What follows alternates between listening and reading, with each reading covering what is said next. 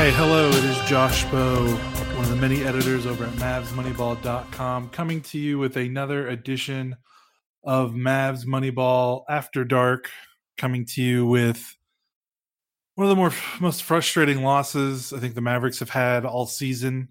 They lose 107-104 in overtime to the Los Angeles Lakers. Oh, excuse me. Wait, that's not the right score, is it? Oh my gosh, what am I looking at? Yeah, 107-104 to the Los Angeles Lakers.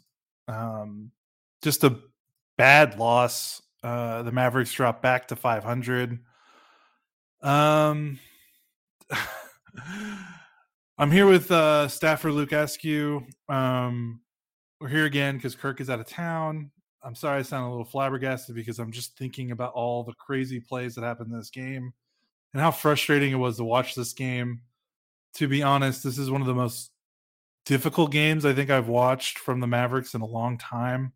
I mean, this was an ugly basketball game all the way around, from the Mavericks, from the Lakers. I mean, it felt like it was two teams that were just trying to give the game away. And neither team really felt like winning. And then a bunch of really crazy shots happened off really horrible offensive possessions, and it was just, man, I've got a lot of thoughts, but I want to kick it to Luke, our fellow staffer, once again, filling in for Kirk since Kirk's out of town. Luke, first off, how are you doing? And what are you thinking about this game? Oh, I'm delighted to be here, devastated by the circumstances.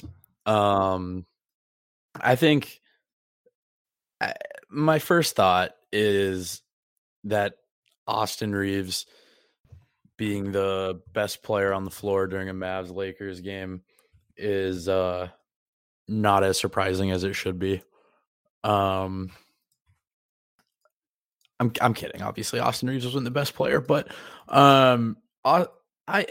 let's just jump right into the final shot. I saw Austin Reaves in Summer League in Vegas, and I feel like I had this like premonition, if that's the right word, where I was like, I feel like this guy's going to do something.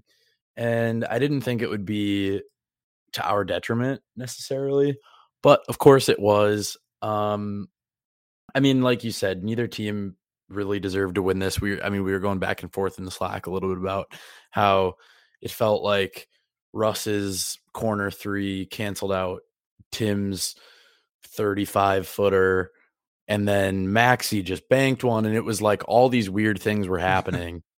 And and yet though, it still was like the Mavs game that they just lost. Yeah. We could start right at the end with Austin Reaves, like you said. Man, career high 15 points, career high 5 3-pointers. He's a rookie. People are getting very mad at me online to note that he made one less 3-pointer in this game than Josh Green has made all season. You're a truth teller. Apparently people are just really mad about that. I mean, it wasn't Josh Green's fault the Mavericks lost this game. I'm just noting, like, I mean, the Lakers can throw out a rookie and get that kind of production, and the Mavericks can't, the Mavericks can't seemingly throw out anyone off their bench besides their core, 6 or 7 guys and get that type of production. I mean, feels like there's only like 3 guys on this team that can score double figures, and everyone else is just pretty hopeless. So that's more of what I meant by that. Not trying to say that Josh Green was the reason they lost this game. He clearly wasn't. And yeah, the shot, he was wide open. The Mavericks doubled a lot in the fourth quarter. And Reaves kind of made them pay. And I think the Mavericks were kind of daring some of these Lakers role players to shoot. It worked out a couple times. I mean, Avery Bradley shot 1 of 5. Wayne Ellington shot 3 of 9, even though he made the game tying shot at the end of regulation. But yeah, that final defensive possession, they didn't foul. They could have fouled. I don't know I think they had a foul to give. They also had a foul to give, I think, on the final possession regulation. I don't know why they were so aggressive with the double team. I thought they played straight up man-to-man defense pretty decently, especially against LeBron. And then for whatever reason, they just kind of started sending two guys at him at the end of regulation and at the end and in overtime. I thought it was a really good play by Russell Westbrook because when he caught it, I was like, "Oh man, is he going to jack this up?" And he was like really patient and drove into the defense and got into the paint and then drew the defense and found Austin Reeves and Tim Hardaway Jr. fouled him by they didn't call it, but Yeah, he fouled him too. So the Mavericks kind of got lucky. If he would have missed that, I think the Lakers fans would be pretty upset if that's how it went down. But I yeah, think too if the Mavs would have had a timeout and could have drawn something up and advanced the ball, that no call would have been a lot more obvious too. With only I think it was 0.9 on the clock after it went in, they had to just get up a heave anyways. And right. I don't think was it Dorian? I don't think he even got it off in time. It was Reggie, but yeah. Or Reggie, yeah. And so but yeah, like you said, he got fouled. It could have been a 4-point play. There's a world where like the Mavs have a timeout, they advance it, but because he got fouled there, they're actually down 4 instead of 3 and can't tie it up anyways. But that's neither here nor there. One more thing on Austin Reeves. I was thinking about this. So I feel like it I just wish we had a heater that could just come in and just like do something fun once every like 5 to 10 games. Like I know Austin Reeves isn't some magical player and I know that like I'm not asking for an all-star. I want someone fun. I want someone fun to come off the bench and give us a heater every once in a while, go 5 for 6 in a game. And I want someone to be excited about. And I know I feel weird because we're a fan base that gets the luxury of having Luka, which like 26 other fan bases would just do anything for. But it's like that psychology thing where like once someone becomes rich, then their happiness spikes for a little bit and then it plateaus because that's their new norm. Like getting Luka spiked my happiness for a while and now it's plateaued because we just can't do anything with it. So like I just need more. I need more. It's just not fun anymore. Yeah, this game was. I mean, now that we've kind of talked about the last shot, just talking about the game as a whole, it was. I mean, this was one of the worst games I've watched in a while. The Mavericks offense, they shot under 40% from the floor. They shot 27% from three. And both of those numbers are better than those numbers are deceiving because Mhm. the Mavericks tossed in some absolute garbage shots at the end of regulation and in overtime. I mean, Tim Hardaway Jr. hit a three. I can't remember if it was. I think he hit it in overtime, and it was just one of the worst offensive possessions I've seen from the Mavericks all night. And he ends up catching the ball with like 1 second on the shot clock, and he's 30 feet from the rim, and the ball like hasn't even really touched the paint. And like Dorian was handling it like a bunch, and he just kind of threw up a prayer, and it went in.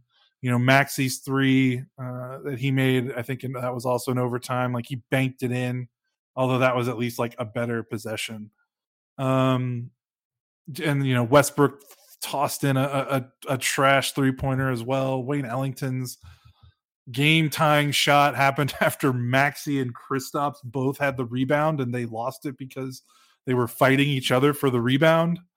Um, just like aesthetically and entertainment wise, it was ugly. I mean, there's two teams that just, like I said earlier, just didn't seem like they wanted to win. I mean, you look up and down the box score, and Jalen Brunson played a hero game in a junkyard game like this, where neither team had, just did not want to make any baskets.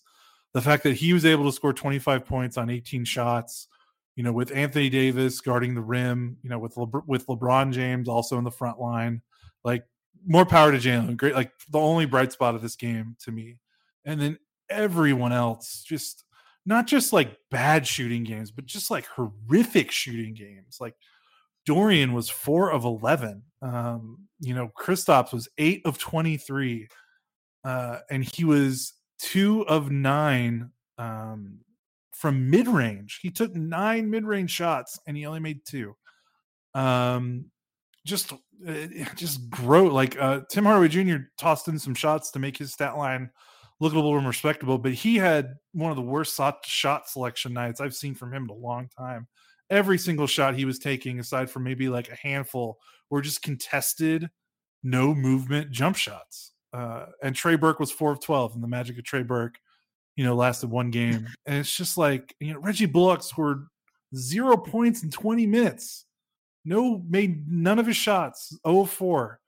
And this is after everyone, started throwing a parade for him when he scored 15 points against the Hornets. And when he scored 50 points against the Grizzlies, and everyone was throwing a parade. And since that game, he's played 4 games, and in 2 of them, he's scored 0 points in them. I don't know. Like, it's been 28 games. Like, I'm sick and tired of hearing, well, it's going to come around. It's going to come around.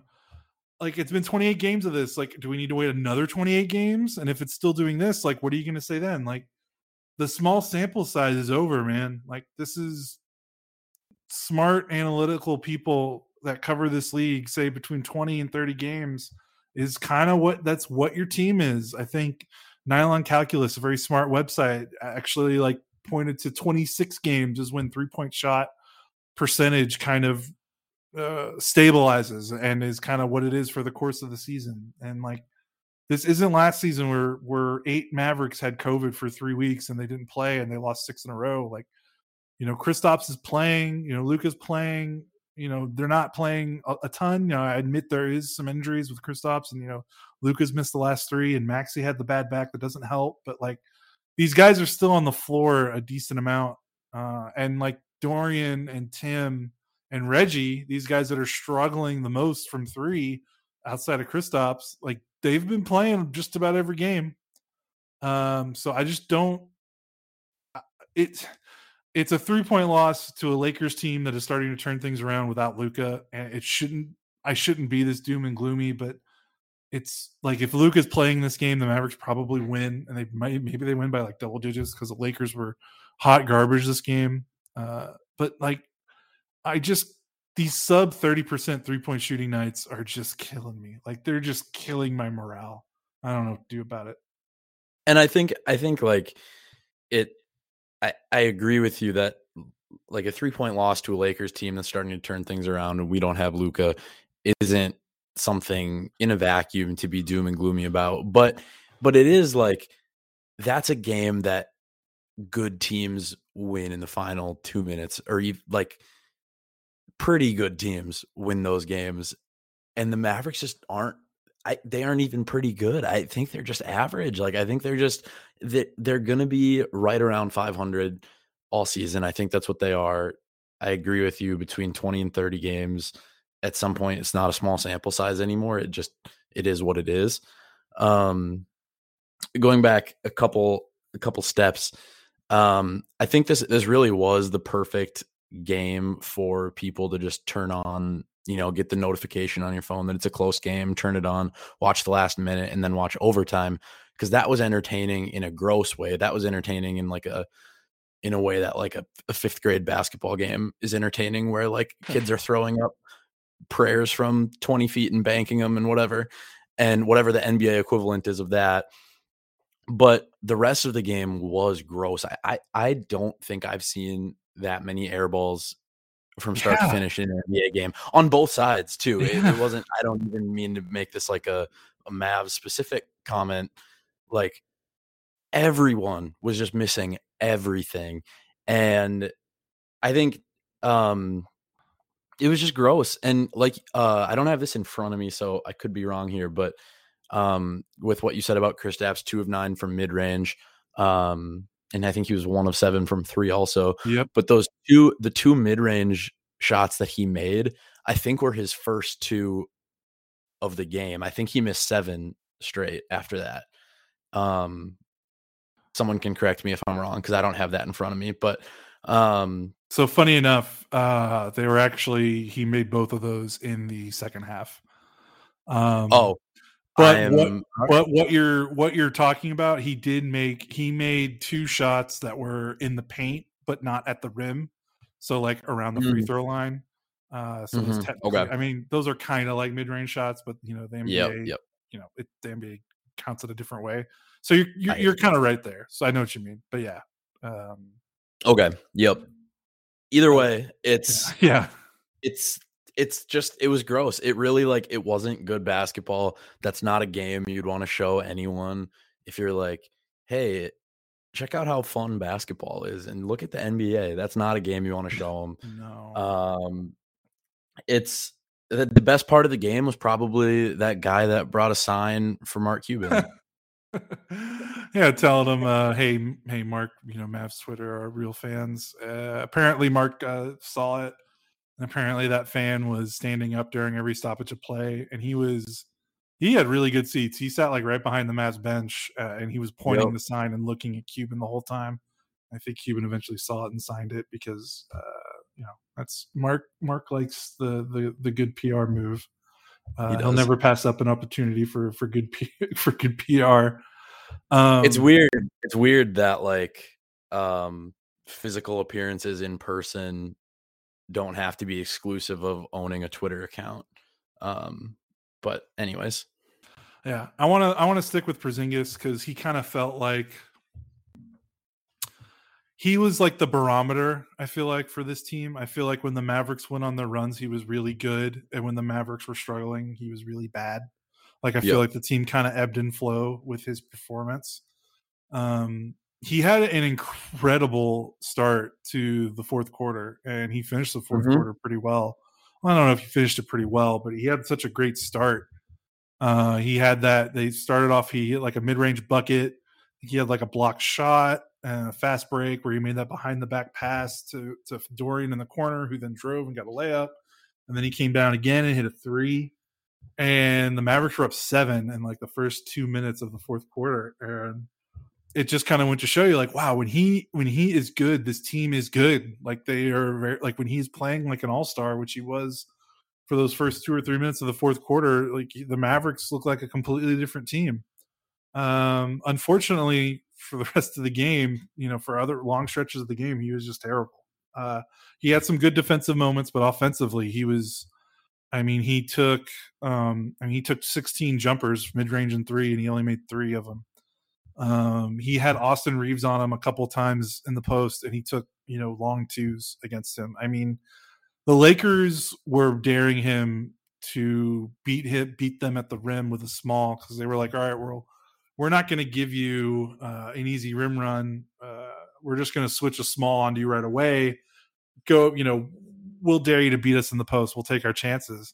And Kristaps settled for so many long twos. He only had 4 shots at the rim. And when you consider how often the Lakers had a small on him, that's unacceptable, completely unacceptable. And I don't know if it's all on Porzingis or if it's on the coaching staff or it's on the, did guys, I need to rewatch it. Did guys need to find him at the basket where they're not passing it to him at the basket? But I remember at least 2 or 3, maybe even 4 shot attempts from him where he had a small on him and he was taking a long 2. And that's just really disappointing, considering he's been much better about getting the small on him and getting to the paint and sealing and then finishing. So I don't know what it was tonight. He didn't do that.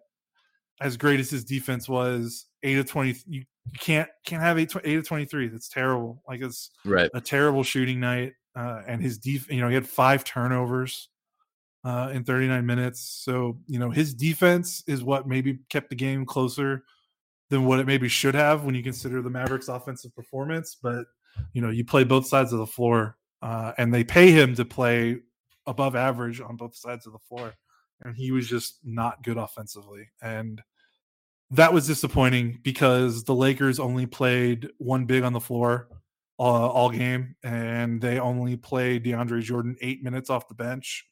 So it was Anthony Davis at center and then perimeter players, all the way around. And Kristaps couldn't make them pay in the paint, and he really needed to. And that was disappointing to me. And that, Kristaps, like you said, he played really well on defense. I think if you want to take something positive from this, the blocked shot on a Russell Westbrook layup attempt, it was, I think, off of Austin Reeves pass. It was a really nice pass. It looked like it was a guaranteed bucket. and Kristaps recovered, moved laterally really well, got a really nice block. That's, I mean, at least we saw that. But Yeah. like you said, that can't coincide with an 8 of 23. And I think, I mean, this game was really like the pinnacle and the perfect example of why people wonder if Kristaps is a qualified 2 to Luka's 1, because when things are clicking and Luke is on the court too, then Kristaps does look like a good number 2. But when Luka's injured or off the court or whatever, KP just doesn't function as a 1. His shot creation is mid to high post fadeaway jumper, and it just doesn't work. He's just not as good of a shooter as he thinks he is. Um, and I don't know. I mean, I think another positive is, you mentioned him a little bit earlier, but Jalen looked incredible. He is kind of the opposite of KP in that he doesn't have the physical tools, but his feel for the game is like off the charts. That's one area with KP too that's so frustrating, is the feel isn't there. Like after that really nice block he had, Dorian had an opportunity for a dunk in transition, and KP like ran down the middle of the lane for a late seal and just brought his man into Dorian.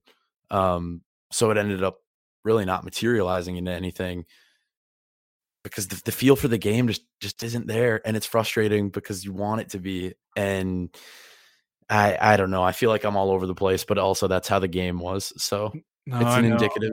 I'm It's trying. an Oh, go ahead. Yeah. I was just gonna say the pod is indicative of the game.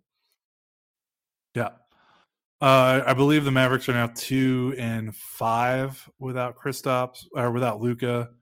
The 2 Mm-hmm. wins, of course, one against an Oklahoma City team that has like one of the worst rosters in the NBA, and the other was of course, the Charlotte game where seemingly everything went right.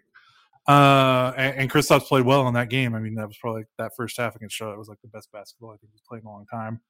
Mm-hmm. But and then to follow it up with this game, things aren't going to get easier.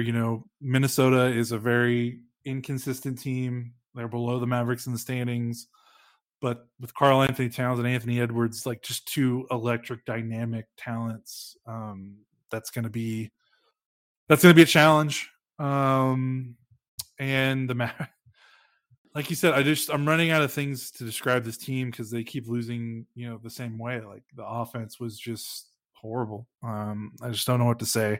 We probably need to address the Tim Hardaway Jr. was terrible, because I know probably people listening are going to get really mad that we're talking about KP being really bad or Dorian being really bad when Tim Hardaway was horrible on offense and then just played a dog crap game defensively. That's the thing with Timmy, Mm-hmm. is that his defense is below average, despite what people say about him. And occasionally he will, he takes some charges.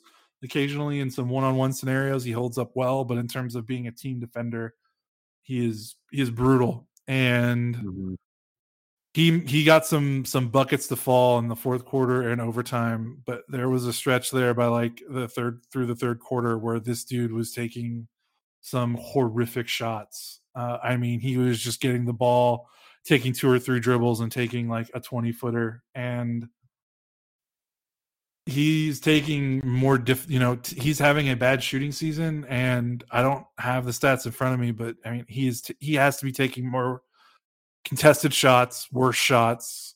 And like, yeah, he's missing some open threes, but the other shots that he's taking that aren't the open threes are almost turnover level quality shots. And when you combine that with really subpar defensive awareness, it's just it's a bad combination. I know his numbers look like okay, like he had 20 points and 9 rebounds. He was a +9, but man, oh man, some of those shots he was taking were just brutal and like not even close on some of them. I mean, this guy has not shot 50% from the floor since December 1st in that New Orleans win. I mean, 36.8 from the floor tonight, 41 against Charlotte, 22% against OKC. And he's just anything in his 3-point shot is off, but it's not like it doesn't feel. I mean, it's pretty off, but like the last 2 games, he's 5 of 11, 4 of 11. You take that, but his 2-point percentage is horrible, and I feel like he's taking less shots at the rim and more 2-point jumpers, which is not a good formula. And I don't know. His effort was very dispiriting. Like some of the shots he took just took the wind out of my sails, and I can't even imagine what it's like if you're playing on the floor watching him shoot that and how dejecting that is. So yeah, yeah. If Tim doesn't make a couple of those shots towards the end, I think the Tim conversation is probably leading the pod after the game. He saved himself a little bit with a couple shots just for like box score checking. But you're right about his effort and his shot selection. And the weird thing too is I just before we started recording, I was in the post game Zoom press conference, and a reporter asked Tim if he thought the team was getting good quality looks and stuff like that, and if they just weren't falling. And he said he thought that the looks were all quality, and he feels like they're getting great looks and that they just aren't falling. And I'm gonna have to double check after we wrap this up to make sure that it was him that said that, and I'm not mixing it up with someone else's response. But I'm pretty sure it was Tim that said that, which is a little baffling and ironic, given his own shot selection and decision making at times. But yeah, Tim just hasn't been good, and I don't know what to do with that, because I mean, I don't know. I'm not sounding the alarms by any means, but just with his new contract and where do things go from here? And it's just, it's tough. Yeah. He's just shooting too much after dribbling. Like I think he's dribbling way too much. And I don't know if that's because with Jason Kidd is imploring him to do more. And when he played under Rick Carlisle's offense had very strict roles and structure for role players, and maybe getting a little bit more leash on the offensive end is funking that up a little bit. But also, like, I'm just concerned because he had more of a leash on the offensive end earlier in his career in New York, and maybe maybe some of these guys need the structure to thrive. It's very clear that Jason Kidd is opening things up for these guys, and he wants them to make more intuitive plays. He wants them to do more than just stand in the corner or spot up and shoot jumpers. He wants them to cut. He wants them to dribble. He wants them to drive. He wants them to do a lot of different things. He wants to free them up to do more. And the more I watch this team, the more I'm like, maybe what they were doing before is the best of their ability, like is milking them for what they're worth. And maybe the reason they haven't been doing that stuff is because they can't. Yeah. And that's terrifying to me. I mean, we've seen way too much Dorian dribbling this season. I saw Maxey earlier in this game. I think Maxey actually had a pretty decent game. He guarded LeBron pretty well, but like Maxey had like a weird fading long, like 2-point shot in the paint. That's like, I get it, but these guys are just taking some shots that they don't normally take. And I know that a lot of it was because, well, you look in the playoffs and these guys weren't making their threes. You have to be able to do something else. And like, I agree, but I think the answer to that question is you got to get different players. Like, I don't think it's like you got to use these players differently. I think you just got to get better players. And it's just really difficult to watch this team play right now. It's not an enjoyable brand of basketball. They make baffling decisions. They take baffling shots. And then the probably the most frustrating of all is that for like, the 5 or 6 or however many good shots they do get, like good jumpers, they miss them.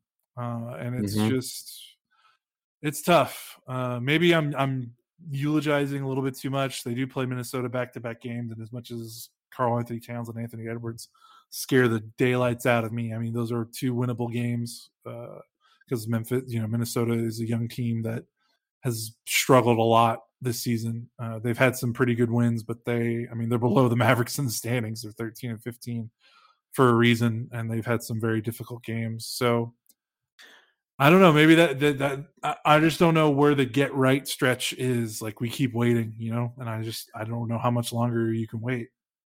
Yeah, I think two things. Going back to what you were saying about Kidd and his empowerment, empowering the players to expand their games and do more. It's great in theory, but it's at the same time, like you said, like some of these guys just can't do that. Just can't do, I think they do need the structure, and I think and maybe there's a mix. Like maybe it could be more empowering than Carlisle is running the offense, but less empowering than Kidd is doing it. I don't have the answers. I'm obviously not qualified to make those decisions, but it does feel like everyone feels a little too free to just kind of do what they want, and try to create and try to be these players that they haven't been before. And I don't think, I mean, it's great if everyone's happy and smiling post game and talking about how they're getting empowered to expand their games and all this stuff. But is it great if you're like winning and losing games like the Mavs are? I don't know. And I think moving on to the Minnesota piece, I'm terrified of those 2 games. I think, correct me if I'm wrong, but did they rule out Luka for both of them already? Luka hasn't been ruled out for those games yet. Okay. So, and they don't play. I just had the schedule in front of me. They don't play till Sunday, so that's 2, 3. That's 3. They get 3 full days off. And I think tomorrow. I think Minnesota. Let's see. Yeah, they beat Denver tonight convincingly. They're very up and down, like you said. They honestly, top to bottom, might have more talent than the Mavs do, just all around. And it frightens me that these are probably 2 games that Minnesota has circled, because that's a real opportunity for them to make up ground in the standings. Especially if Luka's out and Minnesota thinks they can steal 2 from Dallas and really flip things. I think it's hard to beat teams back to back, especially in the regular season. No matter who you are, my gut is that they'll probably split these 2, regardless. But it terrifies me, and I don't even want to know. I love Anthony Edwards so much, and I'm just terrified of what he's going to say after the game, exposing the guys on the team. Yeah, that'll be tough. I wanted to look this up before we left. We are running out of time. About, or the numbers matching what we're saying about Tim dribbling more. So last season,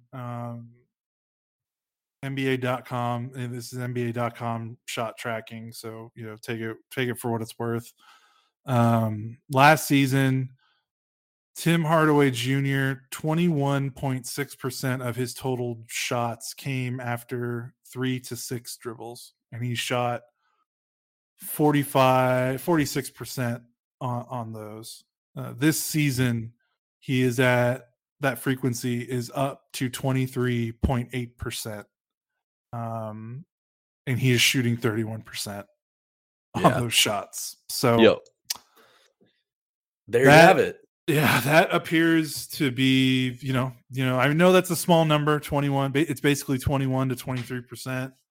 But it's almost an extra shot attempt per game.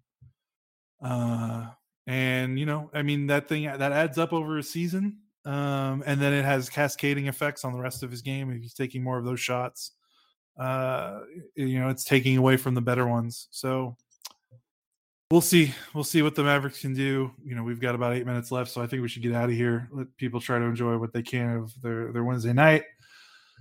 Kirk is out of town, but I think he's doing a green room as we speak. So obviously, if you're listening to this, you've either already participated in the green room, or look forward to seeing that in your podcast feed sometime on Thursday.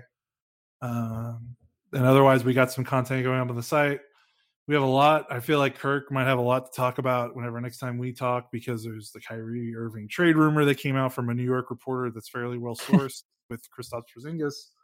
We had the bombshell Tim McMahon, Rick Carlisle story that we didn't even touch on tonight, that I'm sure that we will shortly after. But there's been a lot of news with the Mavericks in addition to some of these games. So we'll probably get to it all. And we got it on the site. Our guy, our staff is plugging away. I think we got the Kyrie story on the site right now. And the story about Tim McMahon's Rick Carlisle piece will be on the site, I think, Thursday as well. So check it all out. Mavs lose, but we got a lot of good stuff on the site. Luke, thanks again for joining me. That's 2 in a row. I appreciate it, man. Oh, what a blessing. Shout out Jalen Brunson. Hell yeah. I mean, that they would have lost by infinity points if he wasn't as good as he was tonight. So he needs to be good again. Hopefully Luke is back. But again, Mavericks lose to the Los Angeles Lakers in Dallas Wednesday night, 107-104 in overtime. You were listening to Josh Bowe, Luke Askew, one of our dedicated staffers. This is Mavs Moneyball After Dark, and we will talk to you next time.